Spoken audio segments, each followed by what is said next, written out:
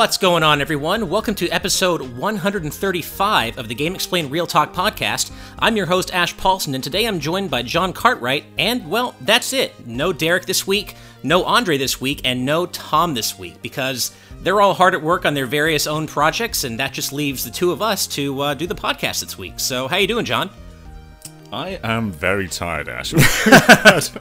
We've had such a busy week, man. We've had, there's been a lot of news, especially Pokemon, and you and I have just been hard at work editing the audio for all these analysis. Oh, man. Going on. Yeah, well, you and Derek especially, because you and Derek took on the lion's share of, like, the first, 60% or so of Andre's crazy long Mario Maker 2 analysis, and then I kind of did the last part, and it's just been so much work, and we're not saying exactly how long it actually is, because we want to, keep that hype going, but I think you guys are going to be happy. If you're looking forward to Super Mario Maker 2, I think you guys are going to be really happy with what Andre's got cooking up. Mm-hmm. Yep. And there's been so much news lately, too. We just came off that Direct, and we're nearly done covering that. But we had, I think, was it 3 analysis from that? And then we have, 2 from Pokemon, one from Mario Maker still. But Pokemon has just been so busy this week. The franchise this year is going to have a great year. Because we got not only a new generation, but there's 2 movies. There's all this merchandise. They're of course going to be merchandising of Gen 8. So there's just so much Pokemon stuff to cover, and it feels like we can't even breathe with how much they're announcing at the moment. It's crazy, especially Derek, because that's actually what he's doing right now. He's working on one of the analyses for Pokemon Sword and Shield, and yeah, there's just been so much to cover lately, and who knows when more news is going to drop. Like, Nintendo seems to really, they'll go through periods of relative quietude, and then when the floodgates open, though, they really open. Yeah. I've been saying for a while now that my next Under the Super Scope episode will be on 3D Sonic games, but I've hardly been able to do any work on that, just because there's been so much else going on. And even when I'm not working on my own projects, we've been helping out behind the scenes with all these other projects. Right. So that's still coming, but I just haven't had time to do it. No, I hear you. I almost have to wonder, should you even make that episode be just on Sonic 2006? Because I feel like that could almost make an incredible episode just by itself. Uh-huh. I did think about splitting them up into parts and just sort of doing the Dreamcast era, oh, okay, onto the Boost era. But I think the best way to tackle it is just to compare them all. Cool. In one big episode. Nice. I feel like it'd be fun to compare Sonic 2006 to Superman 64 and really decide once and for all which is the worst game of all time. Uh-huh. I mean, to be fair, Sonic 06 isn't, it isn't the worst game of all time. It's bad, That's but fair. It's not unsalvageable. It is the only game of all time, though, that has a hedgehog, and a human princess kissing, and that has to count for something. Yeah. Oh, of course. Yeah. Definitely dock some points for that. Oh, man, I still remember the first time I saw that, and I was with my best friend at the time, and we're both huge Sonic fans, and our jaws hit the floor, and we were just looked at each other, and we were like, who at Sega thought this was, cool? Why? Mm-hmm. How many people at Sega had to approve this before it made it to release? Yeah, there was a boardroom full of 20 people, and they're all just yeah, this is what we want. This is exactly what fans want from Sonic, totally. Oh, man. Well, what have you been playing this week? Oh, what have I been playing? I've been playing a little bit of Tetris 99 still. Nice. But not as much as last week, though. I've kind of gotten off of that a little bit. Okay. But I have dived back into Breath of the Wild again. Oh. And it's dawned on me. The Switch is nearly 2 years old. I think it's 2 days' time. It's going to be 2 years old. So we've been chipping away at Breath of the Wild for 2 years now. And I am so close to 100%ing it. I am 1 Korok seed away. My compendium is nearly complete. I've nearly finished this after 2 years.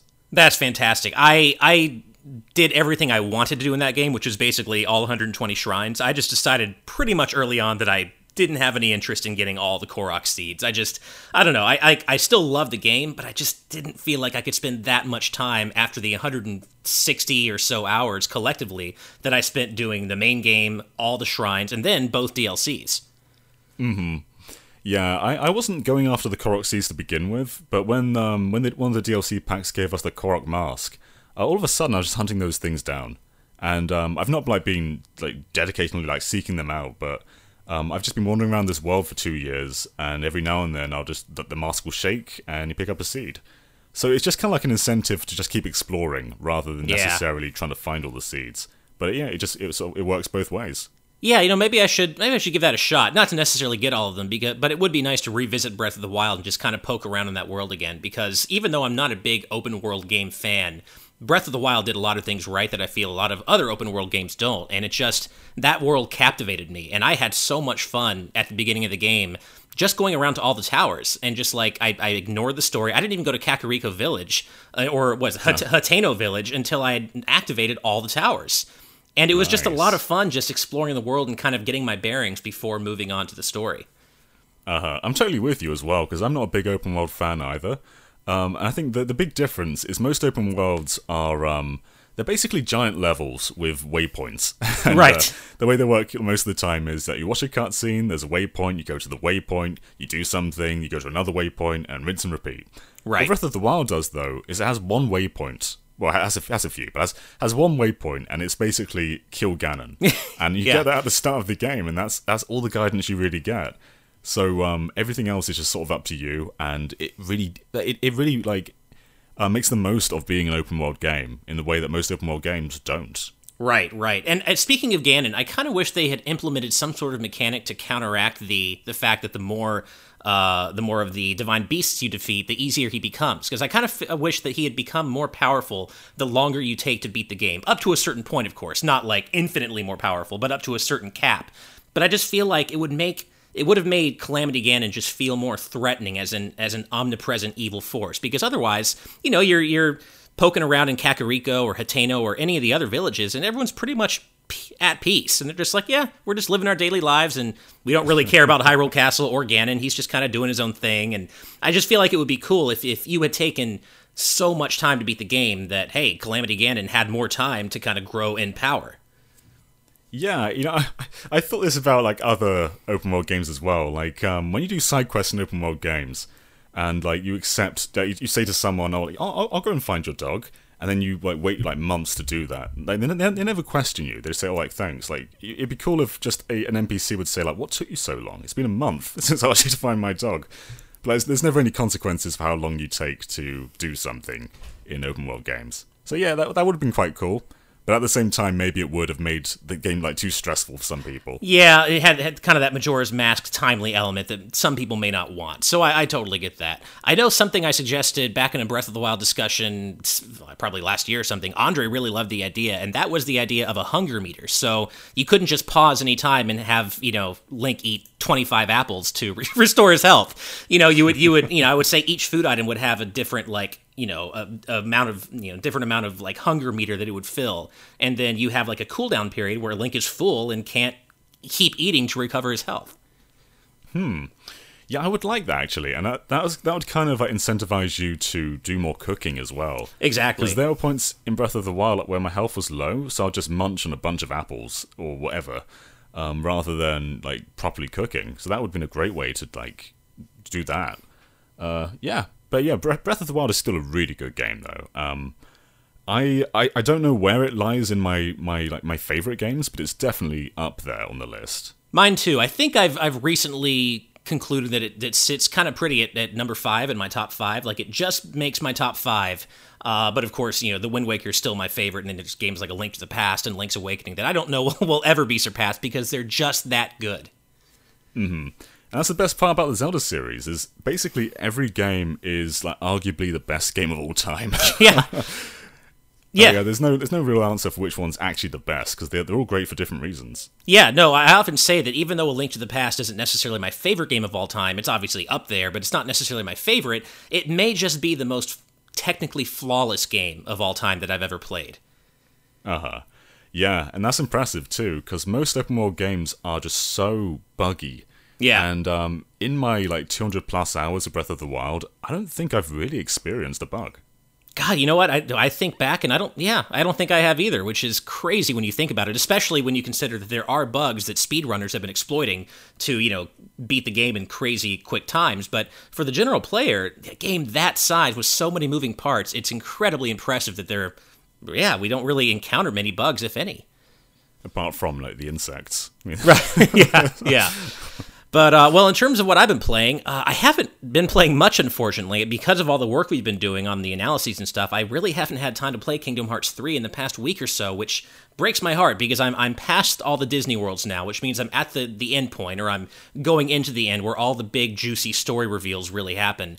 And I've gotten a couple of those. I've started going into the end, and I think I mentioned on last week's podcast, without spoiling things, the stuff with Aqua blew my mind. And so I have to get back to it. I probably don't have that much more left to go.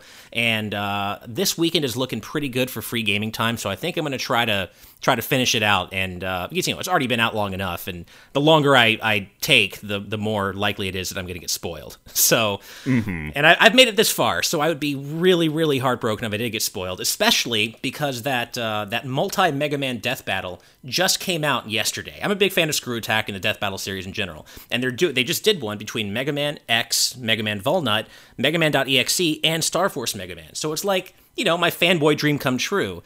It's literally been out for like less than probably 48 hours at this point, and actually, by the time that I got spoiled on it in Twitter, it had been out for barely a day, but several people tagged me with the results of the match, and I'm like, come on, internet culture, it's been out for a day, and I didn't have time to watch it, and already I'm being spoiled on it, so that kind of sucked. Oh, jeez. Yeah. Though, I haven't really seen any spoilers for Kingdom Hearts. I mean, I'm obviously not that invested in the series, right. But, just browsing Twitter, people have been pretty respectful about spoilers. They really have. It's mainly YouTube that's the the minefield, because you know how people love, or some channels love to put spoilers right in their thumbnails. So you might be looking for Kingdom Hearts 3's intro cutscene or whatever just to watch it again, but then right on that sidebar it'll be Kingdom Hearts 3 secret ending plus final boss, and it has like some crazy spoiler in the thumb. And fortunately, though, I've been able to avoid all those. So, yeah. It sucked during Mario Odyssey. There were so many videos, because I think the game got leaked and people were playing it early. But there were so many videos with thumbnails that had the final boss in the thumb. And that's such an awesome moment in that game, but people were just spoiling it for everyone. And they kept getting suggested too, for me.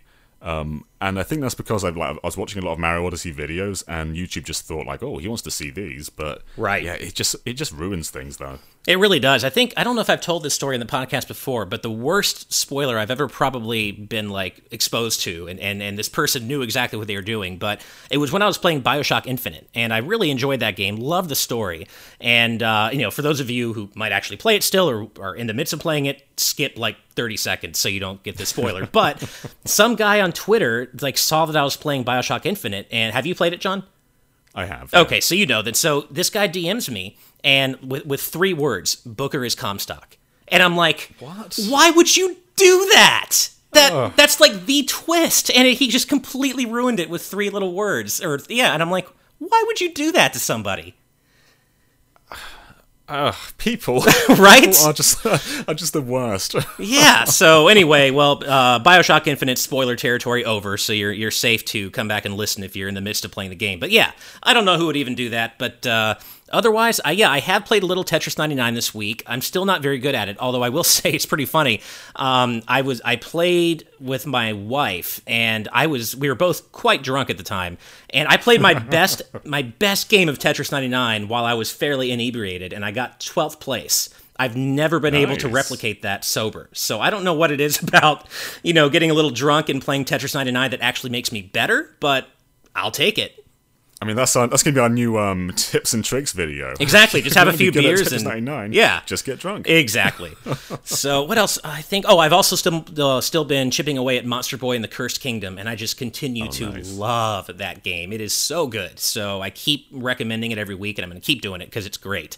But other than that, that's pretty much all I've been playing. I just haven't really had a whole lot of time.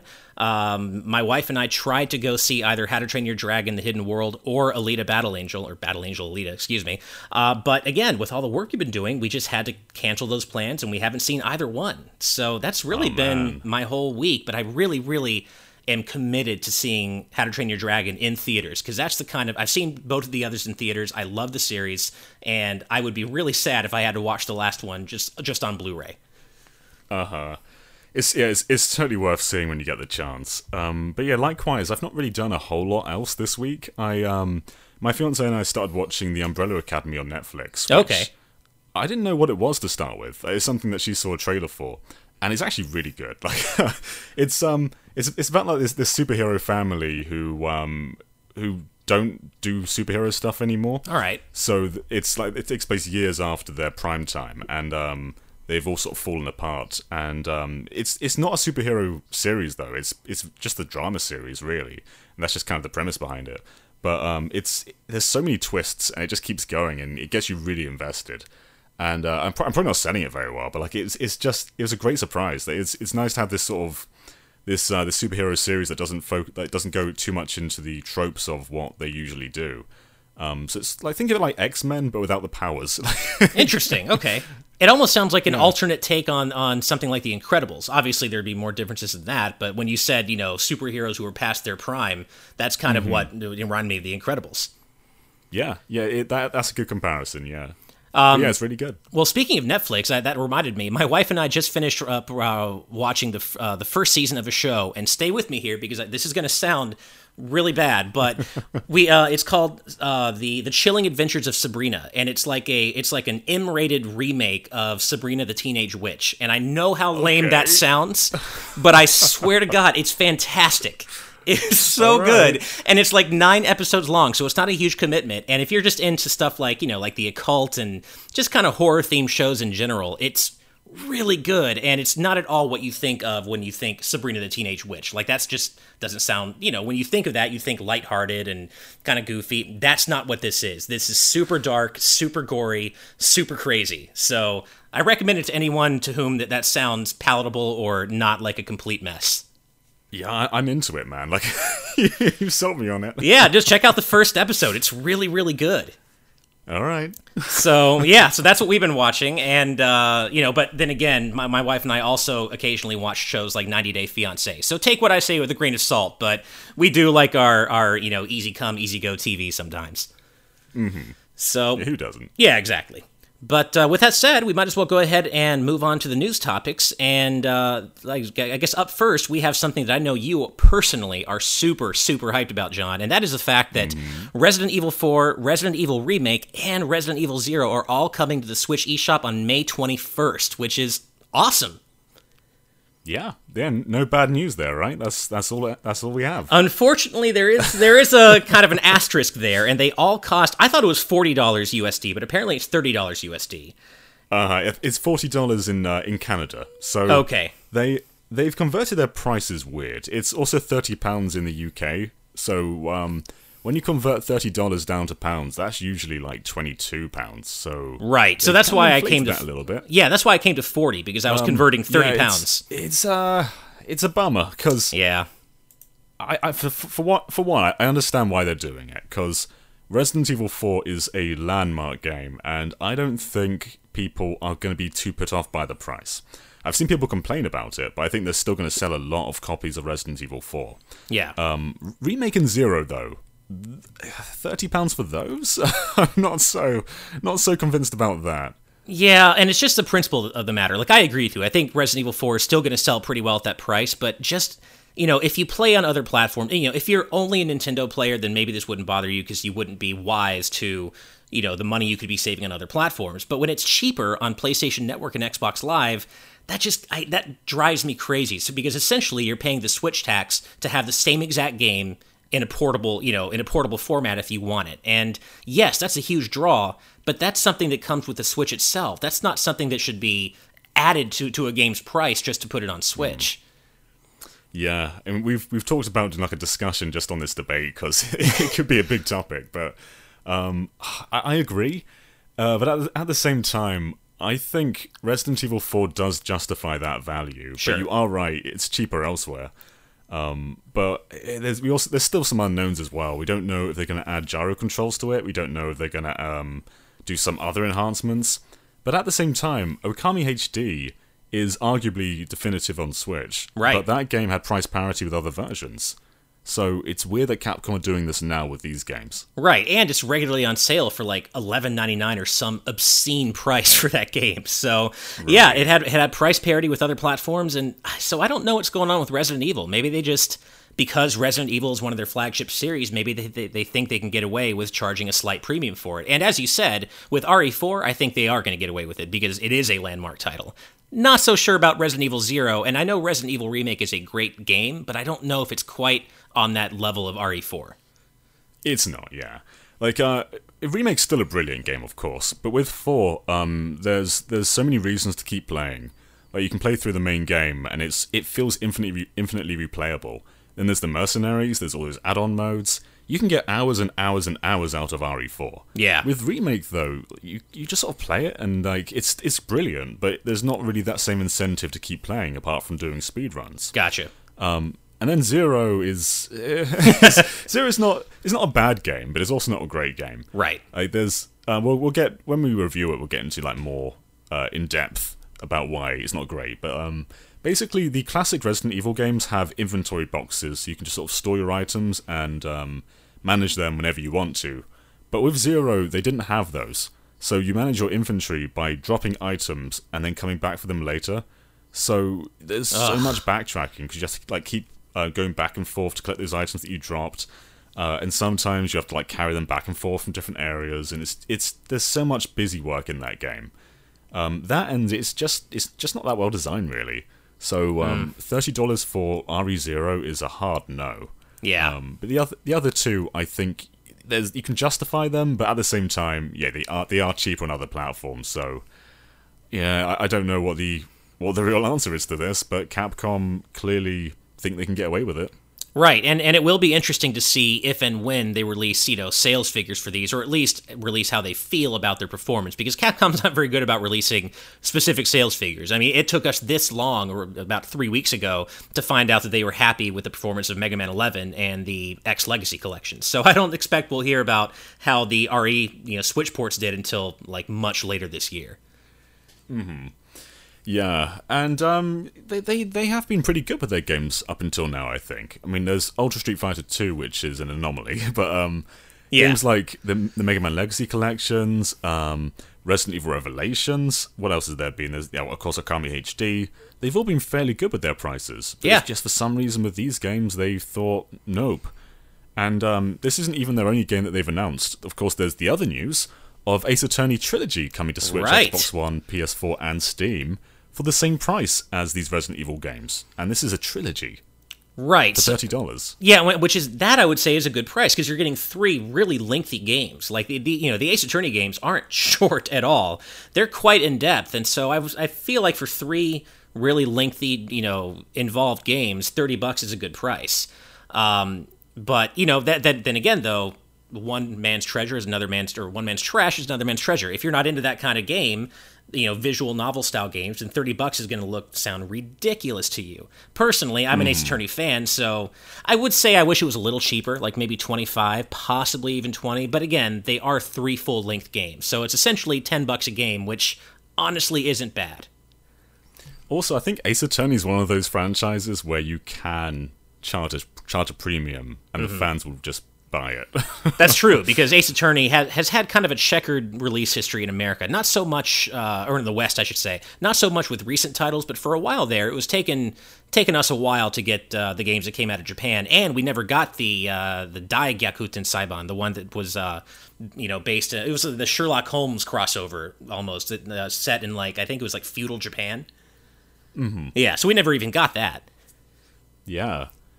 Yeah, but it's interesting stuff with Capcom, because these are brilliant, brilliant games, and I think everything there is worth your time. Yeah. It's just the justification of the price.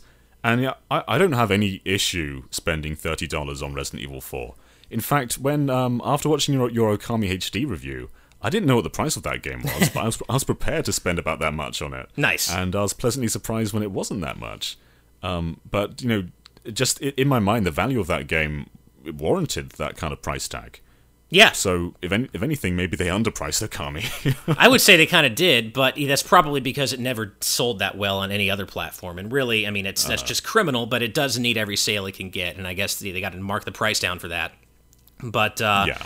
But I will say, I mean, if these prices are not tickling your fancy, Capcom does run sales quite often on every platform. So I feel like it won't be too long until we see a sale for any or all of the RE titles, as well as Ace Attorney Trilogy.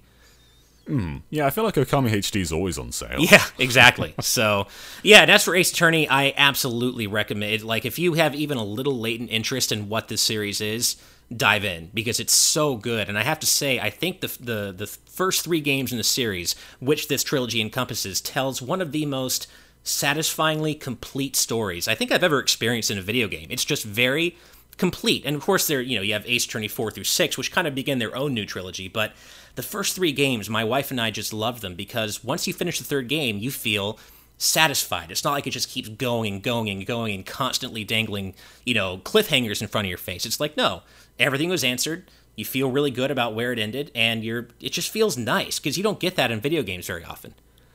Mm-hmm. Yeah, nice. But do you know what else had a satisfying ending, Ash? What's that? Super Smash Bros. Melee was dropped from EVO 2019. Oh man, I know I'm going to catch so much heat for this, but I am thrilled. Oh, man. I'm just absolutely thrilled because, here's the thing. I don't hate Melee. I really don't like wide swaths of the community because they are so elitist and so just, you got to play Melee and everything else sucks. That mindset drives me crazy. But the game itself is great, and I understand why people love watching it. But, man, the community has gotten so indignant about Melee and Ultimate, or 4, last year, both being represented at EVO. And it's like, no, because no other series on a regular basis gets 2 games represented at EVO. And honestly, if we're being really honest with ourselves, if one series did, it should be Street Fighter. Because that's what really started it all in terms of the competitive fighting game scene. And even Street Fighter doesn't have more than 1 game. So it's like, I get it. I know Melee is a much different game from Ultimate and people love watching it. But I don't think Melee even needs EVO.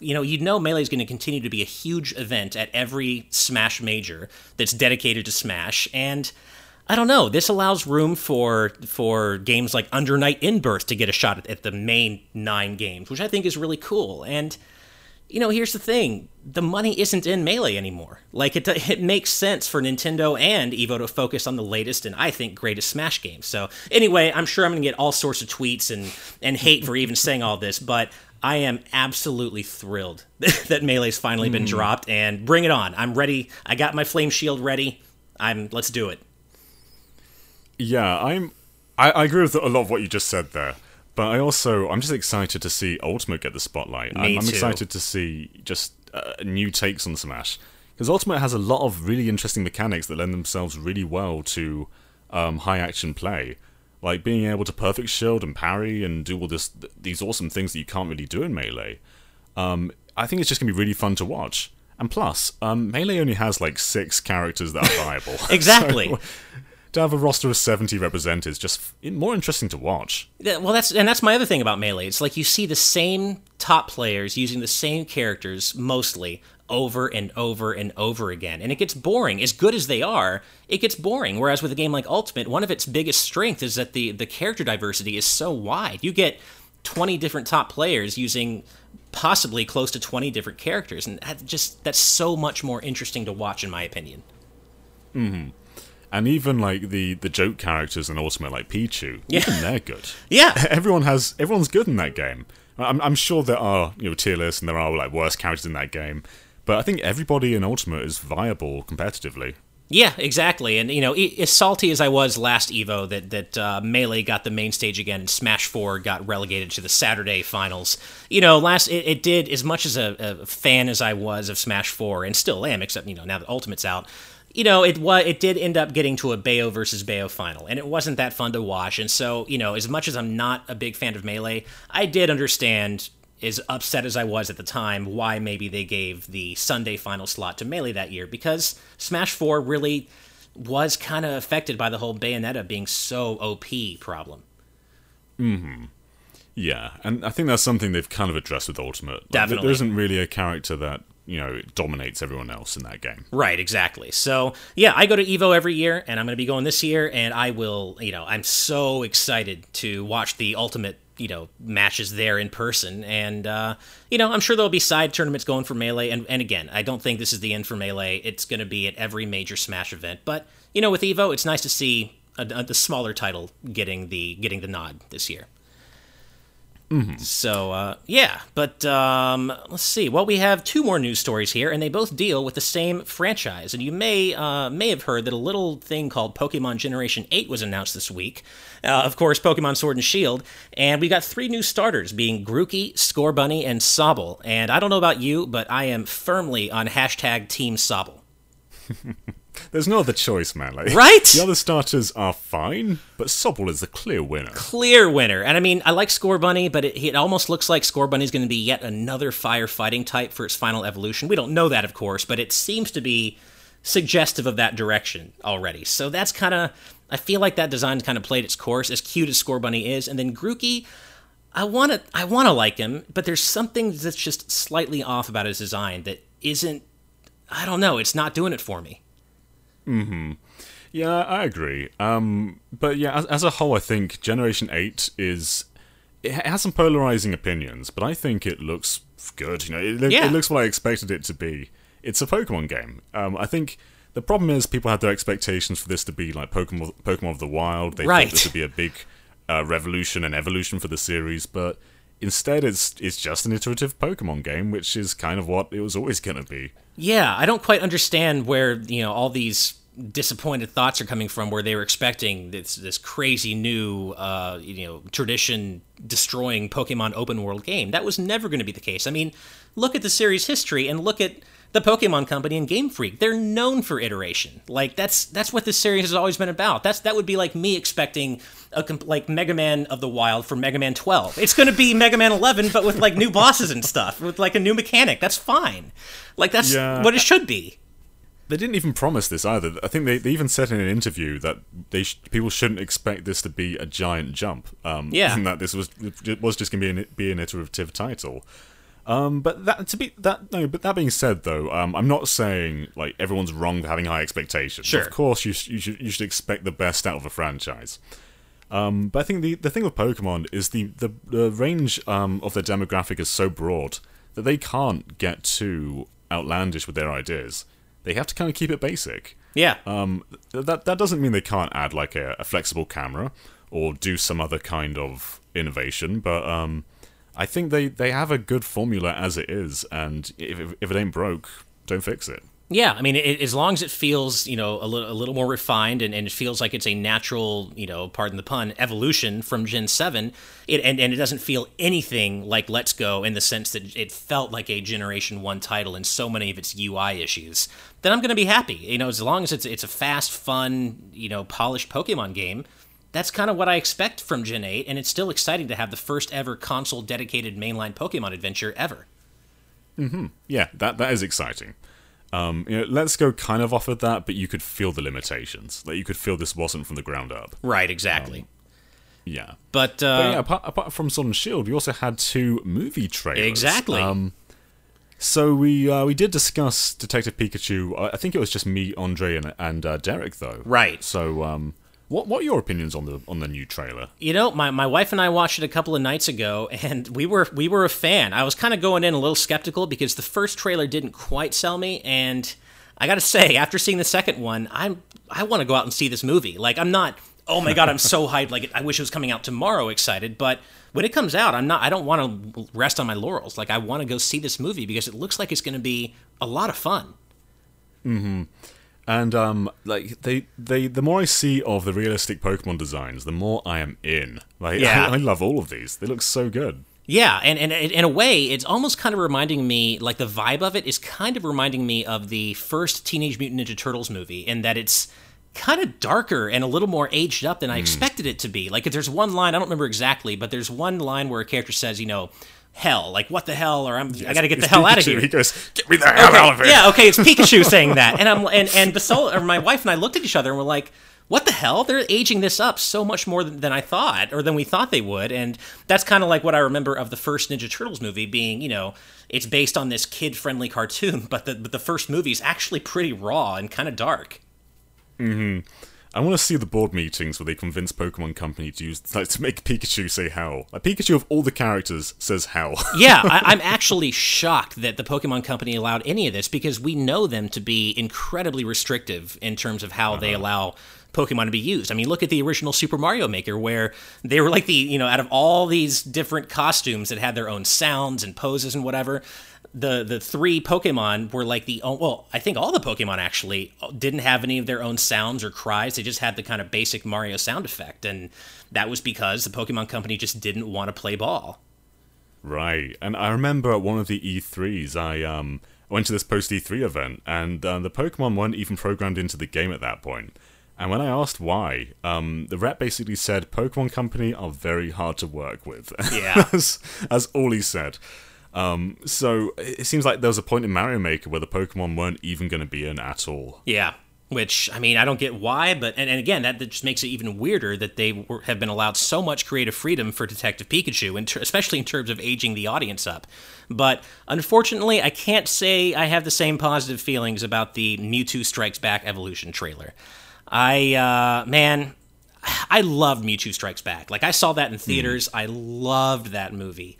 I'm not sure this 3D remake is really necessary. Yeah, that's the thing. Is it necessary? Yeah. Yeah. I mean, I think the original still looks really good. Like, the anime style is aged really well for that movie. Yeah. And I think it's cool that they're experimenting with a new visual style for the movies. Like, I think the movies have kind of lost their mojo a little bit, where they've never quite reached the same heights as the first movie. So I think giving it a brand new style is kind of interesting, but remaking it, though, I'm not so behind that. Yeah, I mean, I will say the special effects for all like the Pokemon attacks and stuff, those look great, but Ash, Misty, and Brock, and just the human characters in general, look just weird, and not at all like I feel they should. I've seen a lot of comments saying they look like Robot Chicken characters. I could, yeah, they kind of do. That's not inaccurate, and especially Brock. Like, Ash and Misty kind of sort of get away with it to a degree, but Brock looks really weird. Mm-hmm. Though they do add a lot of details to the Pokemon themselves. Yeah. Like, if you zoom in, there's pictures of Pikachu from that movie, and if you zoom in, you can see individual strands of fur. Like, it's not the same design as, like, Detective Pikachu, where that's realism. Right. But it's taking the general anime design and giving them a bit more flair.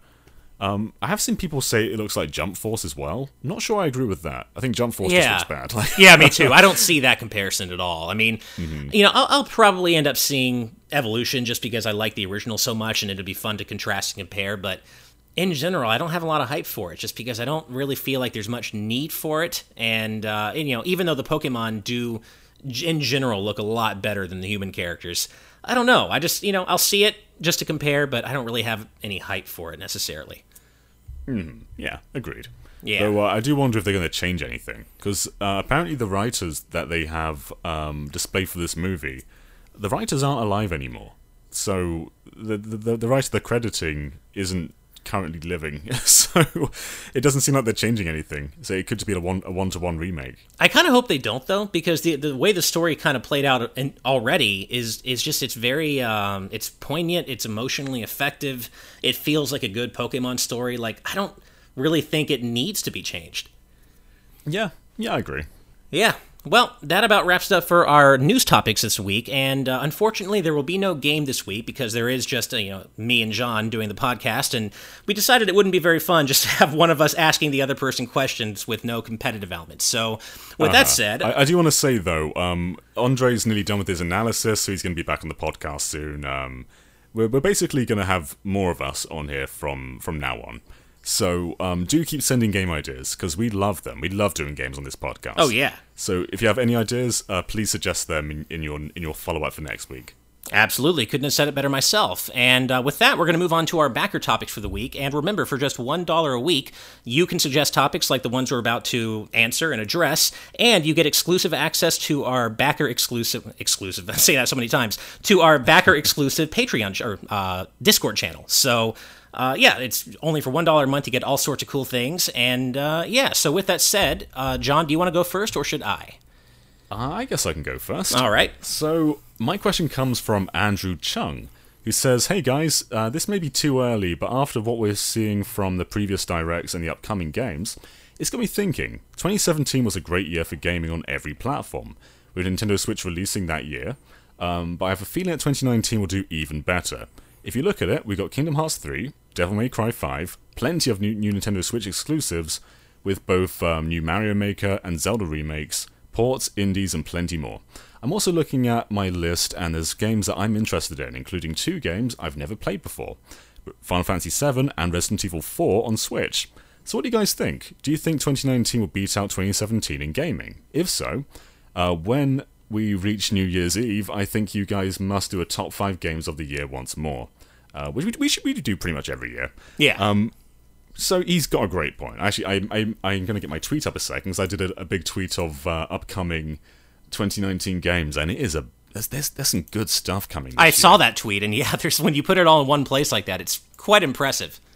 Yeah, so I do think 2019 could possibly beat out 2017. It's a high order, because 2017 was amazing with like Breath of the Wild and Odyssey and Splatoon 2 and Right. Xenoblade 2.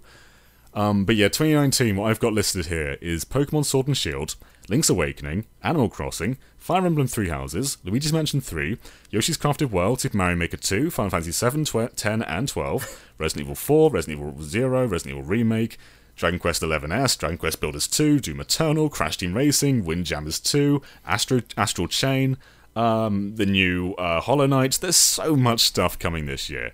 Yeah. And that's all Nintendo stuff I just listed. There's of course more. Devil May Cry 5. There's so many games. So yeah, this is definitely a packed year. And the big hitters, I think, for Switch are probably Mario Maker 2, Animal Crossing, Pokemon, Fire Emblem, and I guess Zelda as well. But those are big games, and they, like Animal Crossing and Pokemon alone, probably rival Breath of the Wild and Mario Odyssey in their sales potential. So yeah, I think this is going to be a brilliant year. Whether it can actually rival 2017 though, because Odyssey and Breath of the Wild are some of the best games ever made. Yeah.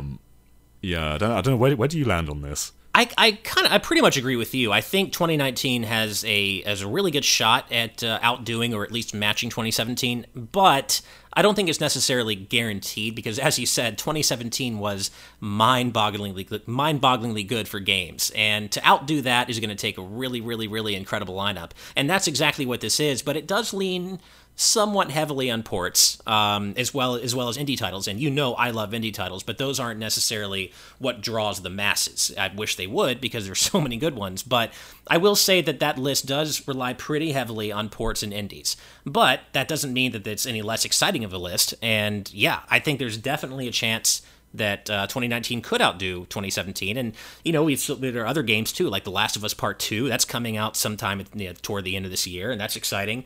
You mentioned Final Fantasy X, but as part of that, we're also getting Final Fantasy X too. So we're getting so many classic Final Fantasies on Switch, which is really cool. And yeah, there's just going to be so much to play. I will say, I have a funny feeling. Obviously, there's no question about how huge a series Fire Emblem is for Nintendo, but I have a weird feeling that there's going to be some major backlash to Three Houses.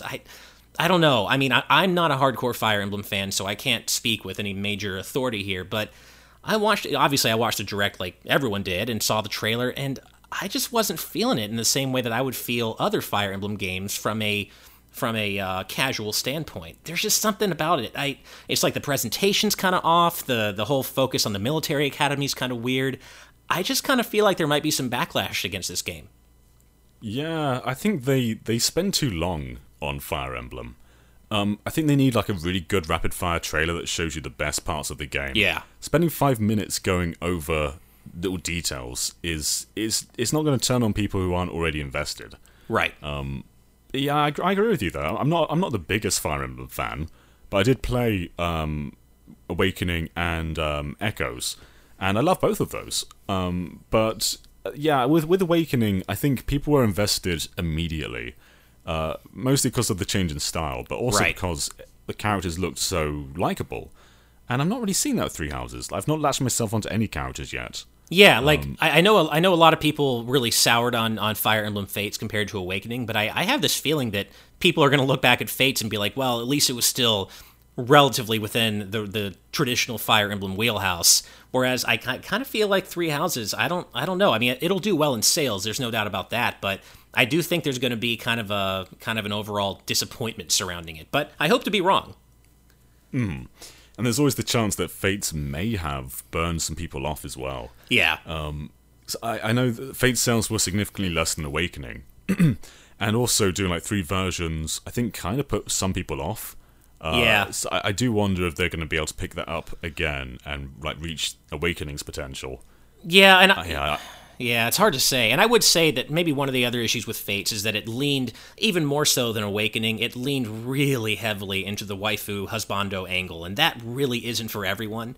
And and not only that, though, even for the people that it is for, though, a lot of those people were complaining about Treehouse's localization compared to the original Japanese translation, which I kind of thought was silly, given a lot of the examples. But either way, it didn't satisfy people, everyone in both camps, because you got the people who don't like that waifu husbando angle not liking it at all, and then you've got the people who do, but they're not happy with the translation and the fact that you can't pet characters on the bottom screen. So, that whole thing is kind of weird to me, but it does seem like Three Houses might be kind of going for that kind of, life sim dating angle, as well as kind of making the rest of it not quite in that traditional wheelhouse. So I don't know how it's going to land with people.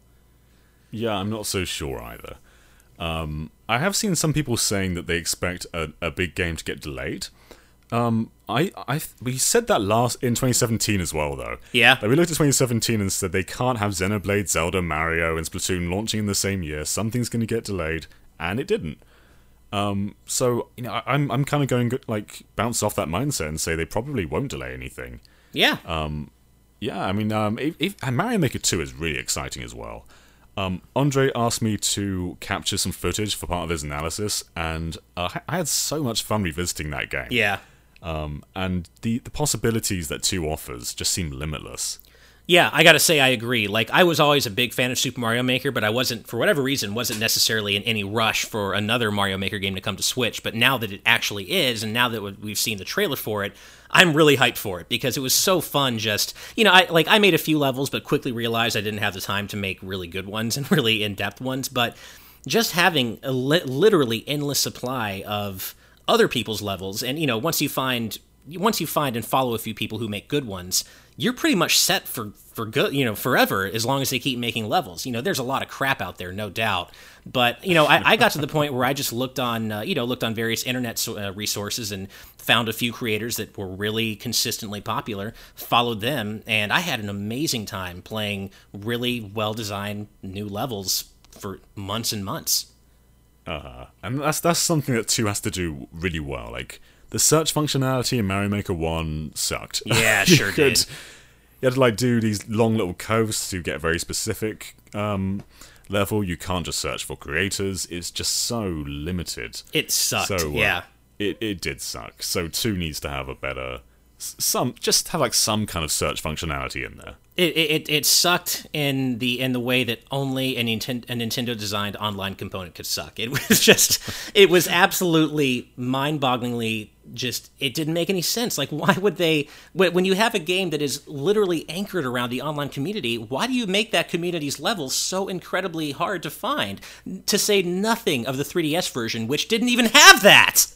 Yeah, I know. It's like the Wii U version's already limited, and they thought like, oh, here's the 3DS version. Let's just butcher it even more. Like, that had the potential to be a really cool, like, you can search the same giant bank of levels that on the 3DS as you can on the Wii U, download them, and have some cool levels to play on the go. That could have been awesome. But instead, that isn't what happened at all. But I guess now that's going to be what we're getting with Mario Maker 2, given that the Switch is portable. Yeah, best of both worlds. So yeah, hopefully the in-game search engine or tool is way better and more fully featured than in Mario Maker 1. And because I don't want to have to go to the Super Mario Maker bookmark site to, in a roundabout way, add courses to my game, basically, to play. So just to round up the question though, I do think there's potential that 2019 can beat out 2017. But also, we are only in the beginning of March right now. Like, it's March 1st, yeah. as we're recording this. They still have a lot of time to announce more games, and knowing Nintendo, they will. What Nintendo usually do is they announce games a few months before they come out, and then they're ready to ship. Right. So there's probably a bunch of games launching this year that are nearly ready to go that we don't even know about yet. Right. Astral Chain is nearly finished. Yeah. And we had no idea what that game was a few weeks ago. And it looks really good. I gotta say, like, Daemon X Machina didn't really do it for me during its reveal, and it's still not really impressing me, but Astral Chain, from the get-go, that trailer has me interested. I think I'm more excited for this than Bayonetta 3, honestly. I think I am too. I mean, of course, I say that as a very casual Bayonetta fan, but yeah, I'm really just liking the overall vibe and just visual direction of Astral Chain. Yeah, it's just something unique. Like, I'm sure Bayonetta 3 will be good too, but this just looks so fresh. Right. Now, I will say that if you were mentioning that Nintendo often has, releases they'll just only announce a few months in advance or so. So if one of those releases this year is Mother 3 at last, then 2019 beats out 2017 by default, just because it finally has Mother 3. Not that I'm expecting it, but that would be that. I mean, God, how didn't that suck though? Because for a couple of years though, toward the end of the Wii U's life, it felt like it was about to happen. Like the air was crackling with Mother 3 anticipation. The rumors were lining up, and then nothing came of them. Yeah, I feel like it was happening. Yeah. We got both Earthbound and Earthbound Beginnings, and Earthbound Beginnings was the first time we've ever had that game localized officially. Right. And it felt like they were building up to Mother 3, and of course there were a bunch of rumors about it. So there was definitely smoke. So there's fire nearby, of course. Right. But Mother 3 is a touchy one though, because there's points in that game which I don't think you can localize. It's kind of ignorant to other cultures, or not just other cultures. It's just kind of ignorant in general. I don't think you can localize a lot of that game. It is tough because basically what I feel like you're probably getting at is the Magypsies, which is what I've mentioned as well earlier. And there's really, it's a damned if you do, damned if you don't situation, because if they keep them true to how they are in the Japanese game, they're going to piss off the more conservative elements of Nintendo's fan base. And as you said, their characterization in general isn't exactly a progressive characterization. On the other hand, if you dumb them down and you censor them, then you're going to rightfully piss off the more liberal people in Nintendo's fandom. So I do feel like, as much as I want Mother 3, it is kind of a damned if you do, damned if you don't situation. And after all the crap Treehouse got for Fire Emblem Fates, like, I can see why they might just not want to deal with it. And also with Tamagotchi Life, we had a lot of backlash. Right. They didn't do any. It was just straight relationships the entire time, and that game sold really well. But they haven't done. There's been no hint of a sequel. Yeah. And I think that might just be because they don't want to deal with it. Yeah, and I could, personally, I wish they would, and I love having progressive content in games, but as a corporate entity who has to look at their bottom line, I do understand why they might just not want to approach that at all. So, well, this is a great question, so thank you, Andrew, and I guess I'll go ahead and move on to my question this week, which comes from Bob Hood, who says, hey guys, I was wondering if needing to rush through games for reviews has hurt the experience for you. Does it start to feel like work instead of just slowing down and enjoying the game like you maybe used to be able to do? How does this make you feel? Keep up the great work. So, thanks, Bob. This is a great question, and absolutely, there's no doubt that playing games for review is a completely different experience than playing through casually at your own pace, really taking a game in. Because sometimes you do have to just burn through a game in a matter of days, and sometimes those games can be really long. And that 100% is not my preferred way to experience a game. Like, I felt really bad for Derek when he had to basically blast through Kingdom Hearts 3, a game that he'd been looking forward to we both had been looking forward to for like a decade. He had to blast through it in 4 days. Now, for his part, he said he didn't mind and was okay with it, but I know that if I had reviewed it, I would not have been happy to have to do that. And I've had to before, not necessarily for huge release games like that, but I know one game I reviewed last year, The Messenger, I was really excited about it, but then the codes came out so late that I basically had like 2.5 days to finish it and then write and record the review, and that kind of sucked, I have to say. But then there are other situations like Mega Man 11 where Capcom gave me like 2 weeks, a little more than 2 weeks actually, and I got to take my time, and of course it's a short game anyway, so that was a really nice experience. But yeah, in general, I would say having to rush through a game for a review is generally a negative thing, in my opinion.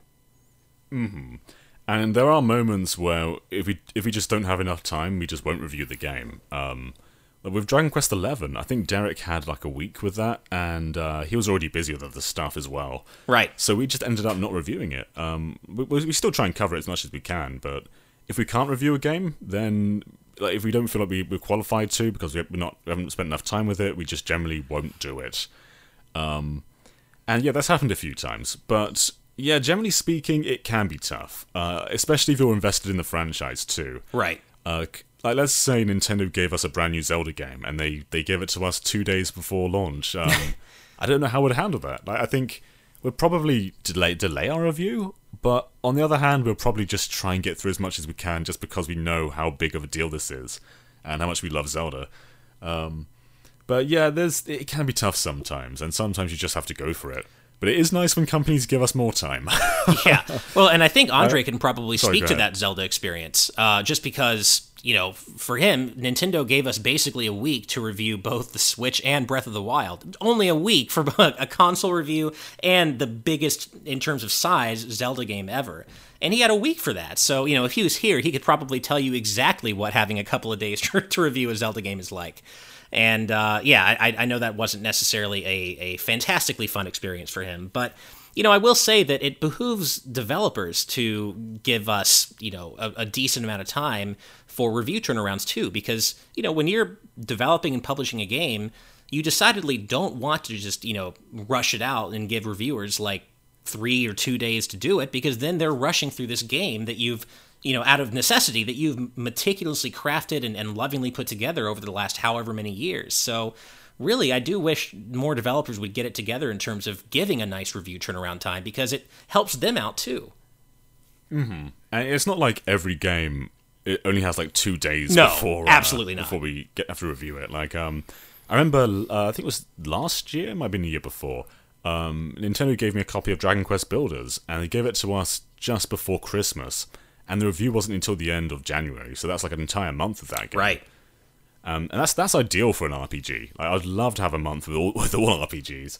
But yeah, that isn't always. It's not always the case. And I think because leak culture and social media are so bustling right now, yeah, they just don't want to risk spoilers getting out there or people leaking games. And it happens. It does happen. There was a big scandal about like Mario and Luigi on 3DS a few years ago, where someone got a review copy and they leaked it. Jeez, and yep. I think since then, Nintendo have just been very cagey about giving out review copies. Yeah, which it's hard to blame them. I mean, it really, because that does happen, and we got a leak this week on Mortal Kombat 11. Apparently, the whole roster's already been leaked in advance of the game coming out next month, and that stuff sucks. And so I do get it. I get on the other side where publishers want to minimize the risk of that happening. So it is kind of a delicate situation. I do agree with you though.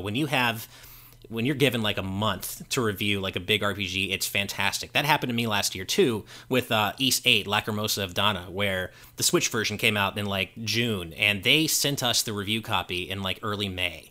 So I had like 5 weeks to prepare this review, which was really nice because that also coincided with E3. So that was also its own our own source of work and stress. So to have 5 weeks to review Ys 8 was really nice, and that is by far the longest time I've ever had to review a game, compared to something like, I don't know, Mega Man X Legacy Collection, which literally had 8 ports of games that I had to play through to see how they were on Switch, and I had less than a week to do it. So, oh yeah, you're insane with that. Like every single night, every single morning, I'd wake up and it would just say Ash is playing Mega Man Legacy Collection. God, you played and finished every single game in those collections. Yeah, and it was nuts. And it was not a fun experience, which sucked because, like any other Mega Man fan, I'd been waiting, really forever for good ports of all the X games to come to Switch and modern platforms in general. So I was really excited about that. And then I had like 5 days to review it all, though, and that really sucked.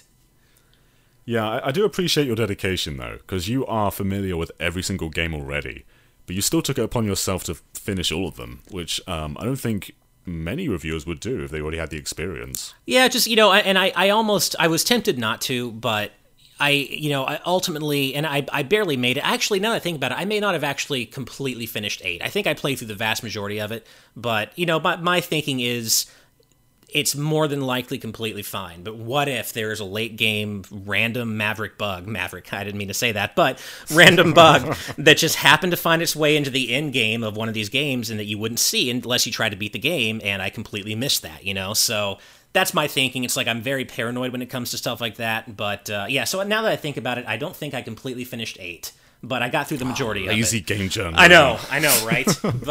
but yeah, no, I've completely played everything else, and I've spent so much time in X Challenge, which was, the main source of new content in that game. So, I felt like that was more important to focus on that than completely finish every single game, or at least 8. Mm-hmm. So, yeah. But it's always nice when it's a short game too. Like yeah, if you get like a nice 8-hour long game, that's fine. Just a couple of sittings, it shouldn't be too tough. When it's a big RPG though, that's when we start to struggle. Right, exactly. So yeah, in general, not the best way to experience a game when you don't have enough time to play it. But that's that's an occupational hazard, I would say, and. Otherwise, we often get enough time to experience the game as we otherwise normally would, so that's nice. Mm-hmm.